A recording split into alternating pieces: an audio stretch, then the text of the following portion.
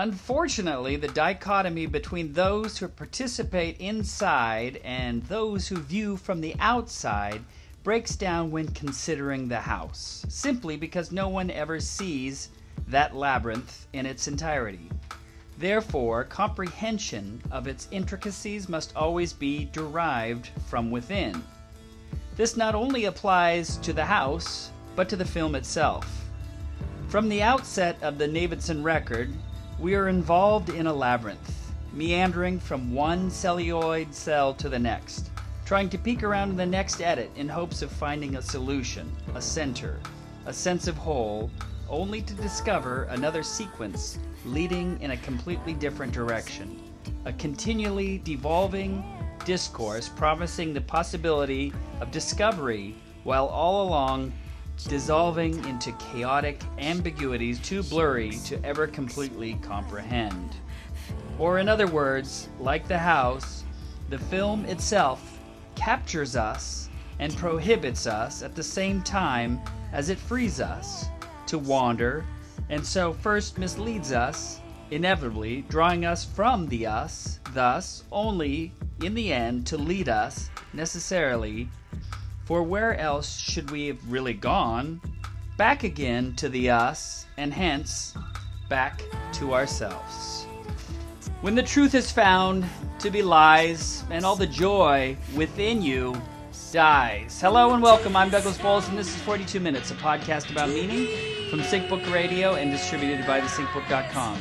You can find our archives at 42minutes.com, and you can reach us by sending a message to mail at 42minutes.com. You can also follow our tweets at Sync42 and at SyncBook. It's Friday, February 28th, 2020, Leap Day in Japan, and tonight the 42-minute seasonal book club will explore a house larger on the inside than it is on the outside. Yes, I'm referring to House of Leaves by Zampano, with introduction and notes by Johnny Truant. Years ago, when House of Leaves was first being passed around, it was nothing more than a badly bundled heap of paper, parts of which would occasionally surface on the internet. No one could have anticipated the small but devoted following this terrifying story would soon command, starting with an odd assortment of marginalized youth, musicians, tattoo artists, programmers, strippers, environmentalists, and adrenaline junkies. The book eventually made its way into the hands of an older generation who not only found themselves in those strangely arranged pages, but also discovered a way back into the lives of their estranged children. Now, for the first time, this astonishing novel is made available in book form, complete with the original colored words, vertical footnotes, and newly added second and third appendices. The story remains unchanged, focusing on a young family that moves into a small home on Ash Tree Lane where they discover something is terribly wrong. The house is bigger on the inside than it is on the outside. Of course, neither Pulitzer Prize-winning photojournalist Will Davidson nor his companion Karen Green was prepared to face the consequences of that impossibility until the day their two little children wandered off and their voices eerily began to return another story of creature darkness, of an ever-growing abyss behind a closet door, and of that unholy growl which soon enough would tear through the walls and consume their dreams. House of Leaves, published in a full-color edition by Pantheon in March of 2000, was Mark Danielewski's first novel, written as an academic treatise by a blind shut-in on a sensational documentary film, which was later discovered and compiled with notes by a young delinquent named Johnny Truant. Although Johnny may exist in our world, he is well aware that the film, the house, and the sensation do not exist in any way, shape, or form in our world outside the footnotes and history presented by Zampano, the blind dilettante academic. Many people have entered into the House of Leaves on Ash Tree Lane, but not all make it out. Tonight's small group can attest to both the difficulty of this work as well as the meaning. And so I say to you, this is not for you. How is everyone doing tonight? Excellent. Good. Good. Okay. Where do we begin with the House of Leaves? I love, Doug, your quotes at the beginning are always so great. Like, you get right into the core of the matter. So I don't know if we want to start with that, because the Probably. quote. So the quote that you read is referring to the house and comparing the house to the film, but we could take one step back, and that's what Danielewski wants us to do. Is the book itself is the same thing. They're all the labyrinth, right? Right. That Um, that the House of Leaves is literally the book. yeah, yeah, It's a yeah. lot like Infinite Jest in that regard. Right. Do you Um, think? So like I know that he conceived this idea about the time, or maybe just a little before Infinite Jest came out.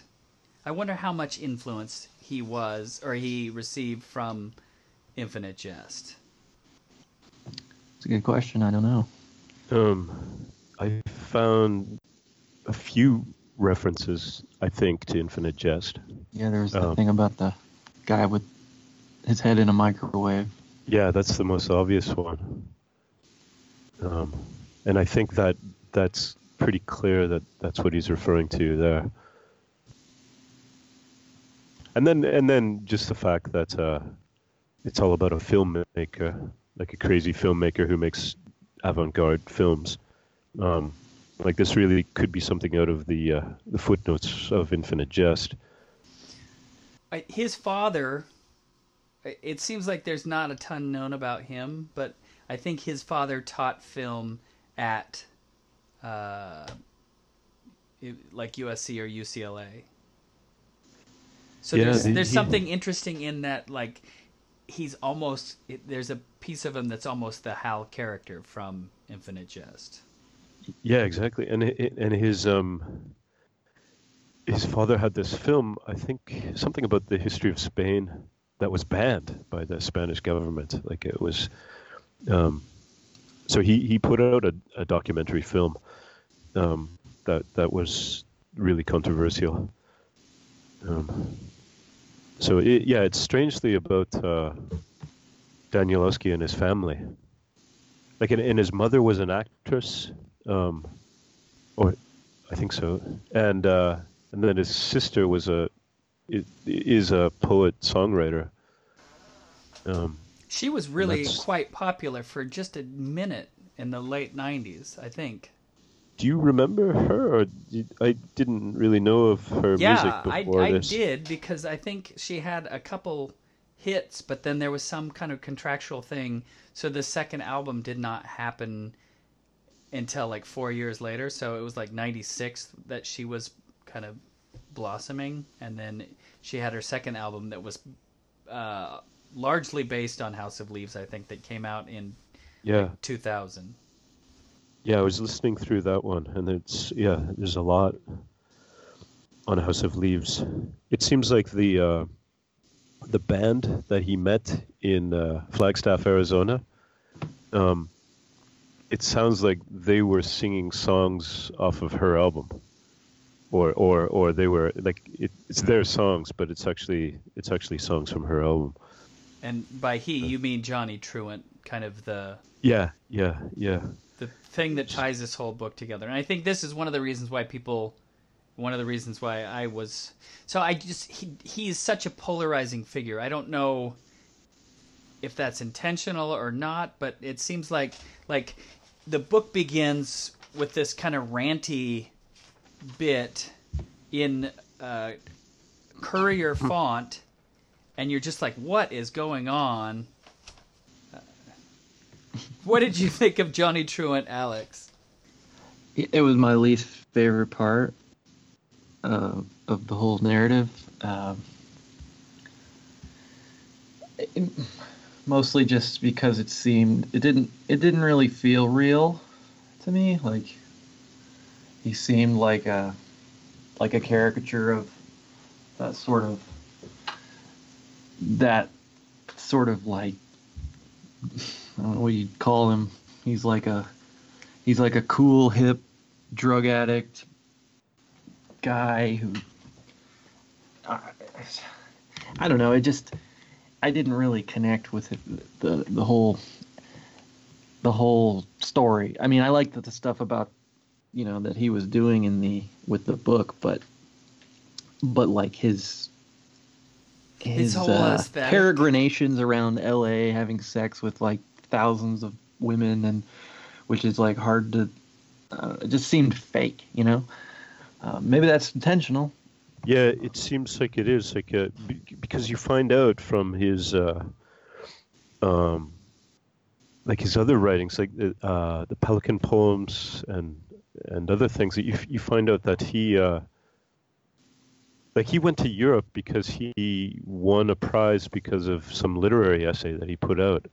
And then you read the Pelican poems, which are supposed to be his poems that he wrote with a pelican pen while he was traveling around Europe, and he's totally literary, like he so it's like what you're saying. Oh, the whole Johnny Truant stuff. He seems to be making a caricature of himself, which is why I think it sounds so fake. So I agree. I think it's intentional that he's supposed to be like that, like this kind of one-dimensional character. But then you find out he's not one-dimensional at all. Like this. Yeah, and that's the way the book, like, as we're saying, the book is supposed to be the labyrinth, and in that sense, like, all of the characters, the more you look into it, the more you feel that there is 1,000 other different rooms that you haven't seen. Yeah. You just have to keep going. And like, admittedly, I've been somewhat busy and I haven't really been able to just dive into the thing.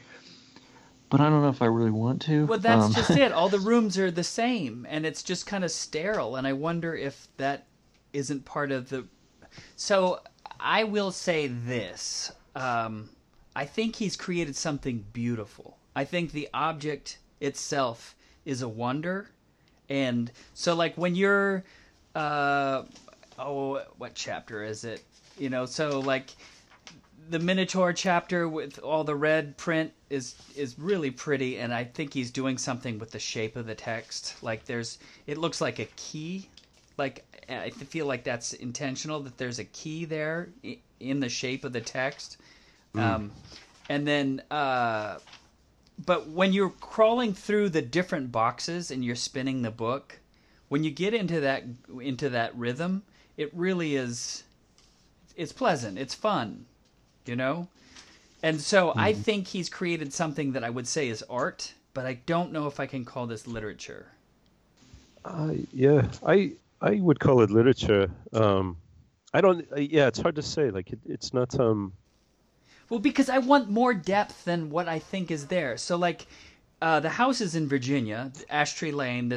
So just to be explicit as possible, this is a book about a film written by a blind man and found by this LA delinquent. Finds the box of the pages of this book, but the film isn't real, and the guy compiling the book knows that the film isn't real, but he's kind of sucked into it, thinking that maybe it's real. Even he knows it's not real. Shoot, I lost what I was saying. Oh yes, the house. The Ash Tree Lane house is in Virginia. So I was wondering if he isn't saying something about the United States, that somehow, like is there like some political thing, or is this the American family? What is he saying with this work? And go ahead, you got it. Well, the part about Virginia, like there's a reference at some point where he says that it's the location of the house is probably in Jamestown colony, right? And then he gets into the history of Jamestown, like the first colony basically in the U.S. and how disastrous that ended up, and kind of the history of the colony, and that part it's a bit Lovecraftian, like the sort of haunted land, in the sense that Well, there was the document somebody found about the stairs opening up. Yeah, that's right at that point when they're talking about Jamestown. So that's happening at the same time, about 1610 or something. But there's another. So there's a reference to that, and then in the weird little collages or photos at the end, it talks about. There's a little section where it talks about in Washington State, somebody found these stairs going down into the depths of the earth, and it was all. It all got closed off after the explosion of Mount St. Helens. So like two references to these stairs going into the underworld, and of course that it goes right back to Dante, like finding these kind of passageway to the underworld, and like Milton and Dante come into it right at the beginning. Abandon hope, all ye that enter here. He also even touches on like Hollow Earth theory briefly. Yeah, he brings it up and then dismisses it, because even if it was a hollow Earth, it wouldn't account for like that one scene where this quarter is falling. Right. It just falls for hours basically, and that would only be possible if this passageway was greater than the whole diameter of the Earth. It would have gone out the other side. Well, it becomes clear that I think that if it's whatever reality the maze, I'll call it, has, is it's a mental space. Yeah, it's psychological. Sort of Twin Peaksy, and that thing that you just mentioned about the Pacific Northwest kind of relates to that, like Lewis and Clark. Secret History of Twin Peaks thing, where on their expedition they find, I don't know if they found an underground cavern, but they definitely find, evidence of some sort of, the black and white lodges, which are also very similar to this labyrinth of House of Leaves, sort of adjacent dimension where your soul can meet itself and get lost, or that sort of thing. So very Twin Peaks. Yeah, so I was wondering about that journey that they had, the car ride that they had on Mulholland Drive, and then they go off to this basically this overlook. You can overlook all of Los Angeles, and that's where they get together in the car. But isn't there a scene like that in the movie Mulholland Drive? Like, doesn't that exact overlook appear in that movie, or is that? Well, it starts. That movie starts with the lady is in a car crash driving on Mulholland Drive. Yeah. But you're right. She does kind of, after the crash, come down off the mountain. Like through the. Yeah, I know what you're saying. So I'm sure that shot is in there. Yeah. I seem to remember it clearly. I haven't seen the movie for a long time. That came out. That came out after this book was released. Yeah, that came after. Yeah, that's a weird thing. Well, so on the very, very last page of the book, 709, there's a big period, and it says Yggdrasil. What miracle is this? The giant tree, it stands 10,000 feet high, but doesn't reach the ground. Still it stands, its roots must hold the sky. Oh. So like, he's playing with some kind of mythological underpinning, and part of that is it's like the supporting structure, so Yggdrasil was apparently an ash tree, and so when Navidson is taking his final journey as on the 10-speed bike, which was kind of it revived my interest in the book at that point. He eventually comes to the edge. It's like the edge of everything. And so there's something with the tree, or I don't know. So there's something interesting there, but I don't understand necessarily.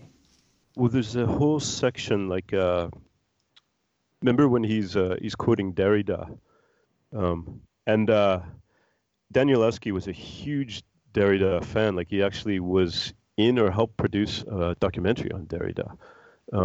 So there's tons of Derrida in this book. That's the main thing about it. And so he mentions a couple of his essays, of Derrida's essays in the book. And so I used to study Derrida, so I have I have them on myself. So I read them again, and it explains a lot, I think, of what he's trying to do. It's all about this idea of the center, the lost center, or how the center can be displaced from a structure, and how basically there's no center because you cannot place boundaries on any structure, including any text. There's no center to a text because the text always opens up to other text, right? And so you're left with this decentered field of text. Like the other thing about that is is Borges, right? Like the Library of Babel, which is that's a huge thing in this book too. So the House of Leaves is also the House of Livres, like the House of Books, and so it includes all books, all literature. Of course, the leaves are the pages. Yeah. So it's one book, the Book of Leaves, the book of all the pages in the book, but it's also the Book of Livres, which are all the books, which he's talking about the Library of Babel. Like Borges is all the way through. His picture, Borges' picture, is even in one of the collages at the back. And so it's you remember in the Library of Babel, you have these spiral staircases in each of the hexagonal rooms, and that's one of the biggest features of the house's labyrinth is this spiral staircase. Okay. But well, then the reason why I got so angry at it is because it's so involved with its footnotes and making up all these different citations. So, it really goes out of its way, but you know that it's not real. Except some of the citations are real. That's the hard part about it. But okay, the citations are real, referring to your livres, but the ones where they're citing, different academic discussions about the Navidson record, the film, all of that is just it's all BS, just like Johnny Truant. It's just all not. It's just all. It's like, why are we bothering? There's so much. Except it's all about a film that doesn't exist, and all this commentary on the film, and so it's all this, and then a guy finding these documents, right? And so it's all this multi-layered set of things that we can't ever get to the bottom of it, right? And so the actual book. So that's really interesting because I just the book watched... reproduces the labyrinth, right? Yes. I just rewatched A Serious Man because I was sick last week. And Serious Man? Yeah, have you ever seen that Coen Brother film? Yeah, that's a great one. It really is so good because you can't, it only asks questions and there are no answers.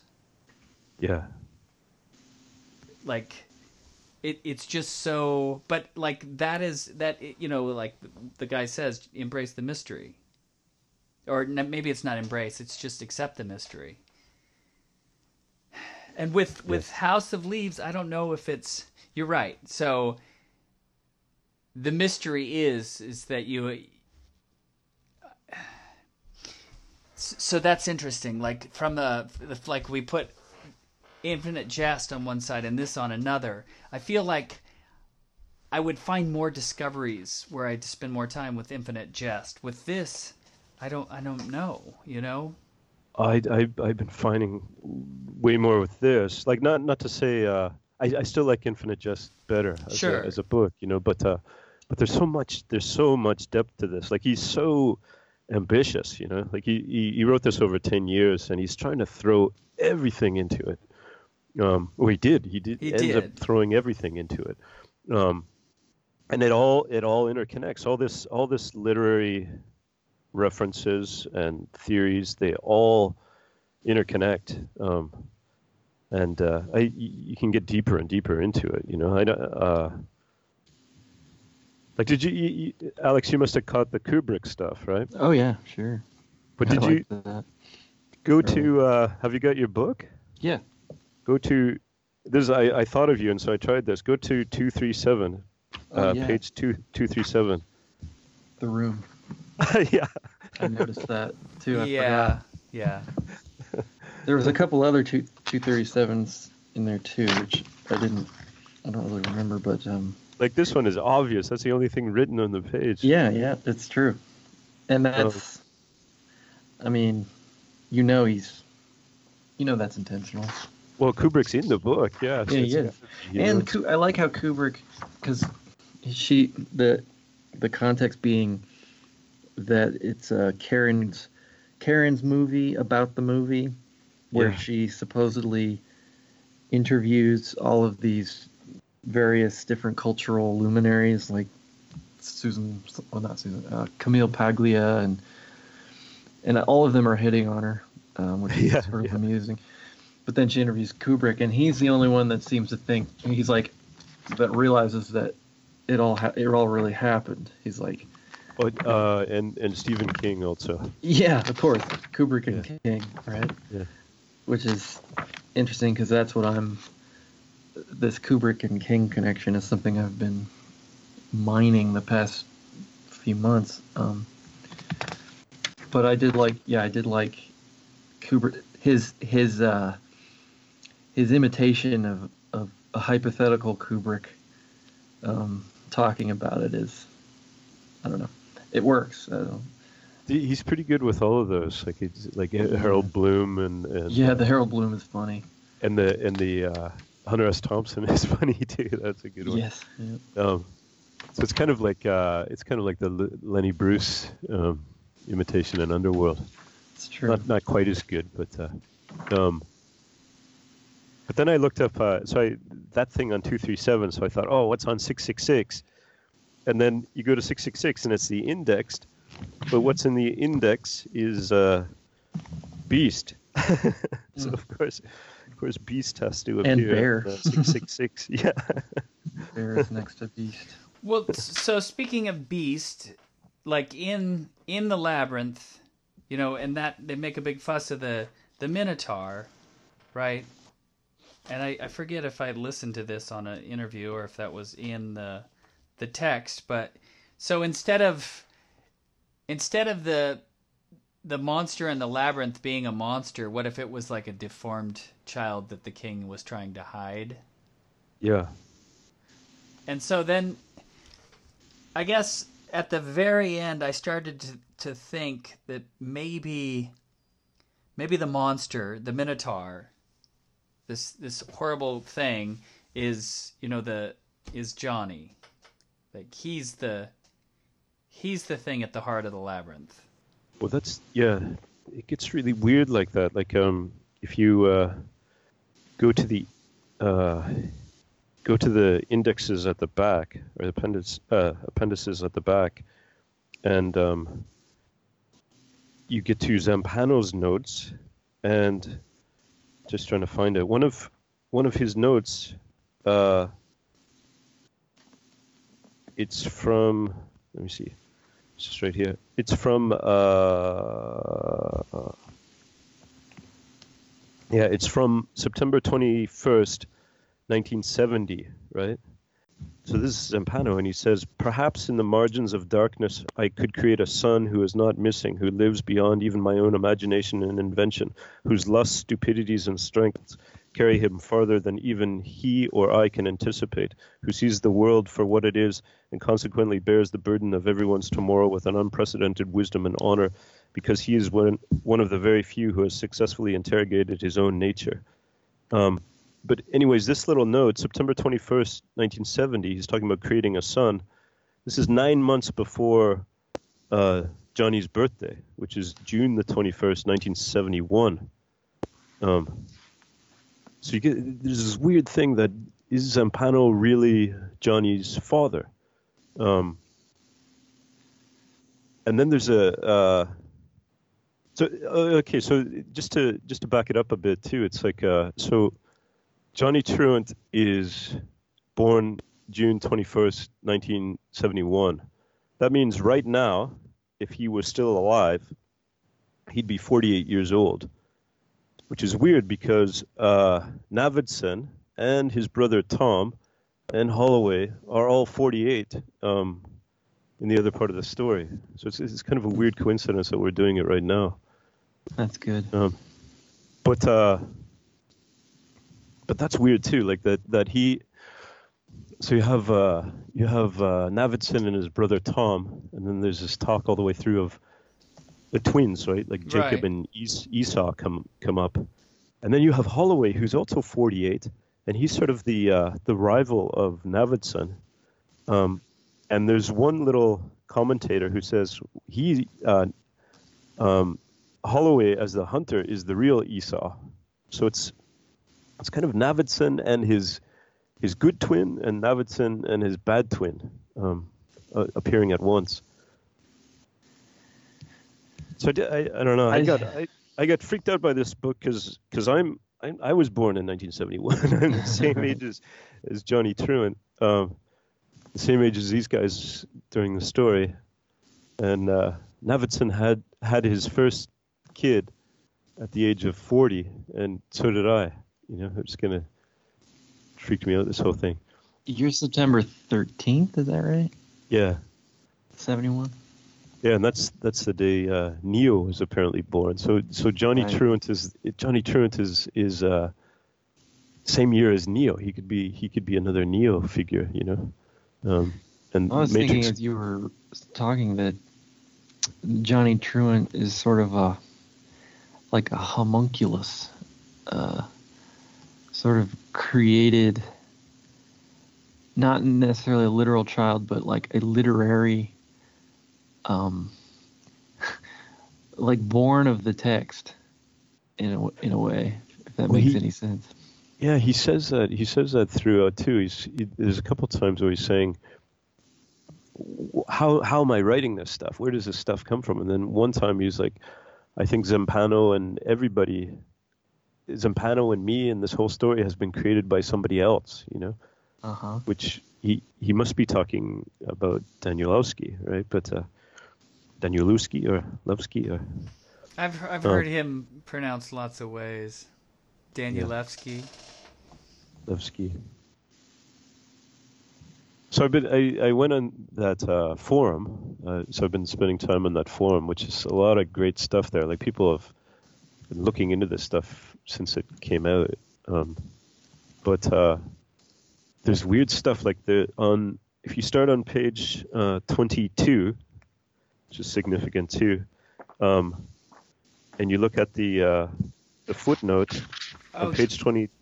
Are these the ones with the checks? No, this is before that. But so the first footnote on page 22 starts with M. Next one starts with A. Next one starts with R. Next one starts with K. Next one starts with Z. And then it continues. So it's his name, yeah? So that's the only time in the text. So you get, if you go all the way through, it ends quite a few pages later.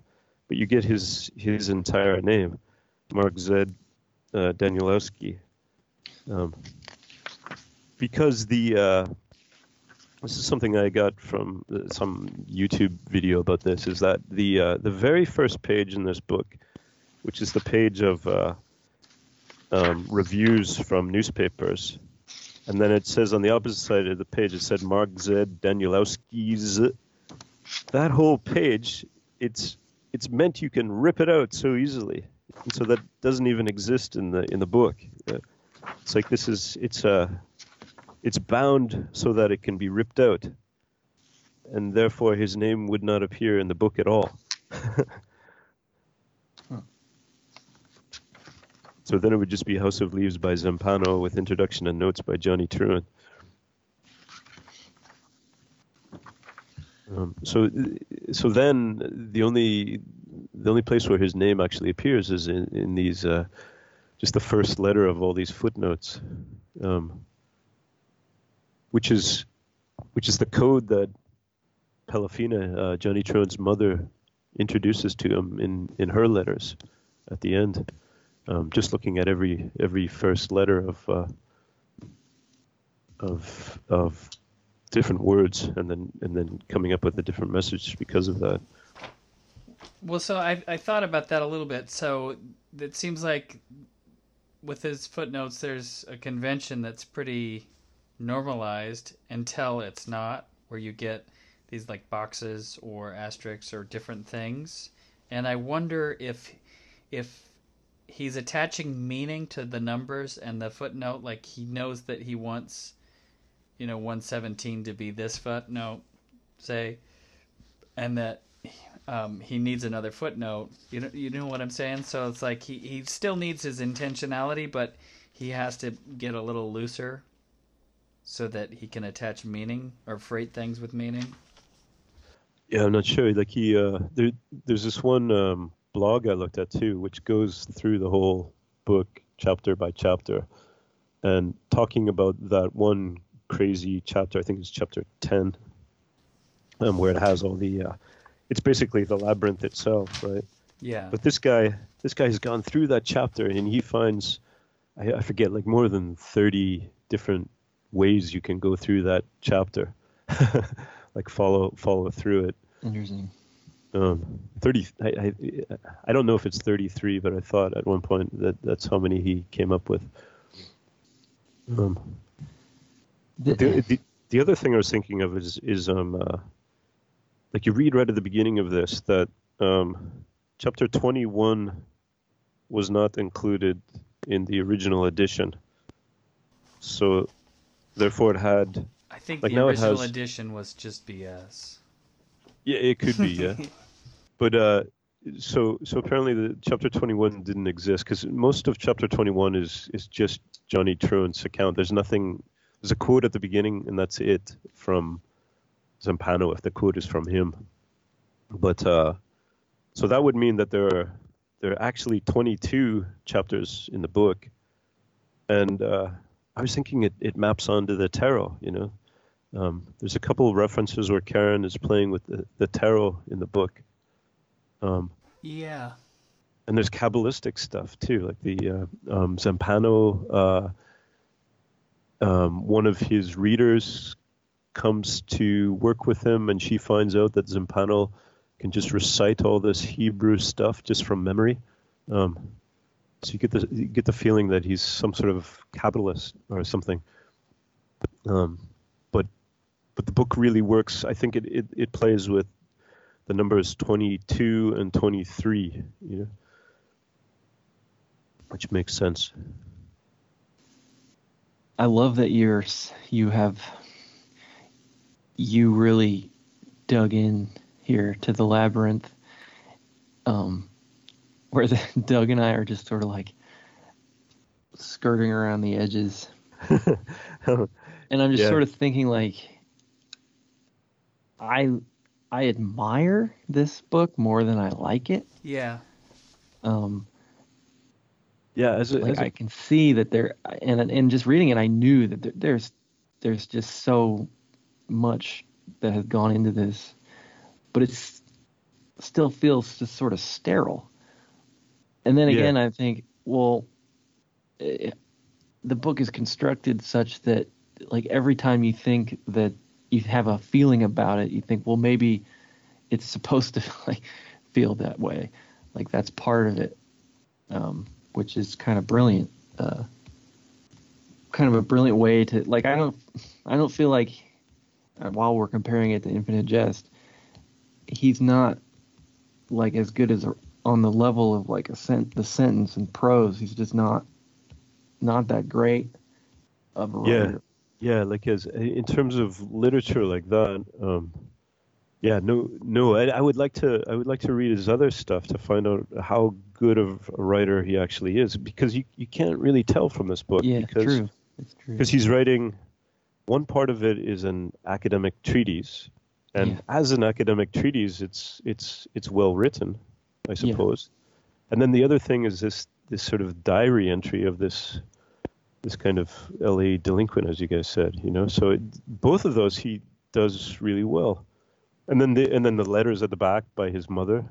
So that's all done. It's all written really realistically. So yeah, that's what I Yeah. felt too. It's hard to know like how much how good a writer he actually is. Like he nails those things, you know. So Yes. maybe he is a great writer, you know. Like I don't know if he could write prose in the same way as David Foster Wallace or anybody, but what he's doing in the book, he nails. He gets it. He does it well.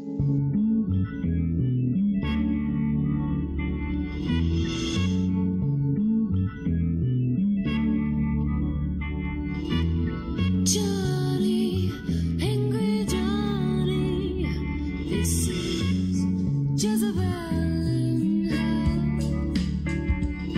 I wanna kill you, I wanna blow you away. I wanna kill you, I wanna blow you away. I can do it to you gently. I can do it with an animal's grace. I can do it with precision. I can do it with gourmet taste. But either way, either way, I wanna kill you. I wanna blow you away. I can do it to your mind. I can do it to your face. I can do it with integrity. I can do it with disgrace. But either way, I wanna kill you. I wanna blow you away. Johnny, Johnny, angry Johnny. This is Jezebel in hell. Johnny, Johnny, angry Johnny. This is Jezebel in hell. I can do it in a church. I can do it any time or place. I can do it like an angel to quiet down your rage. But either way, either way, I wanna kill you. I wanna blow you away. I can do it in the water. I can do it on dry land. I can do it with instruments. I can do it with my own bare hands. But either way, you know where it stands. I wanna kill you. I wanna blow you away. Johnny, Johnny, angry Johnny. This is Jezebel in hell. Johnny, oh my Johnny.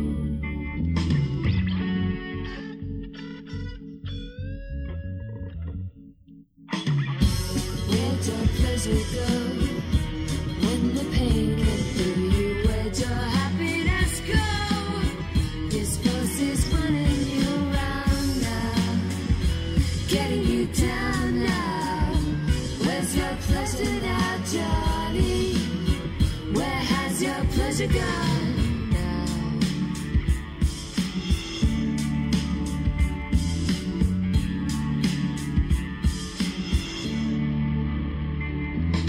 Johnny.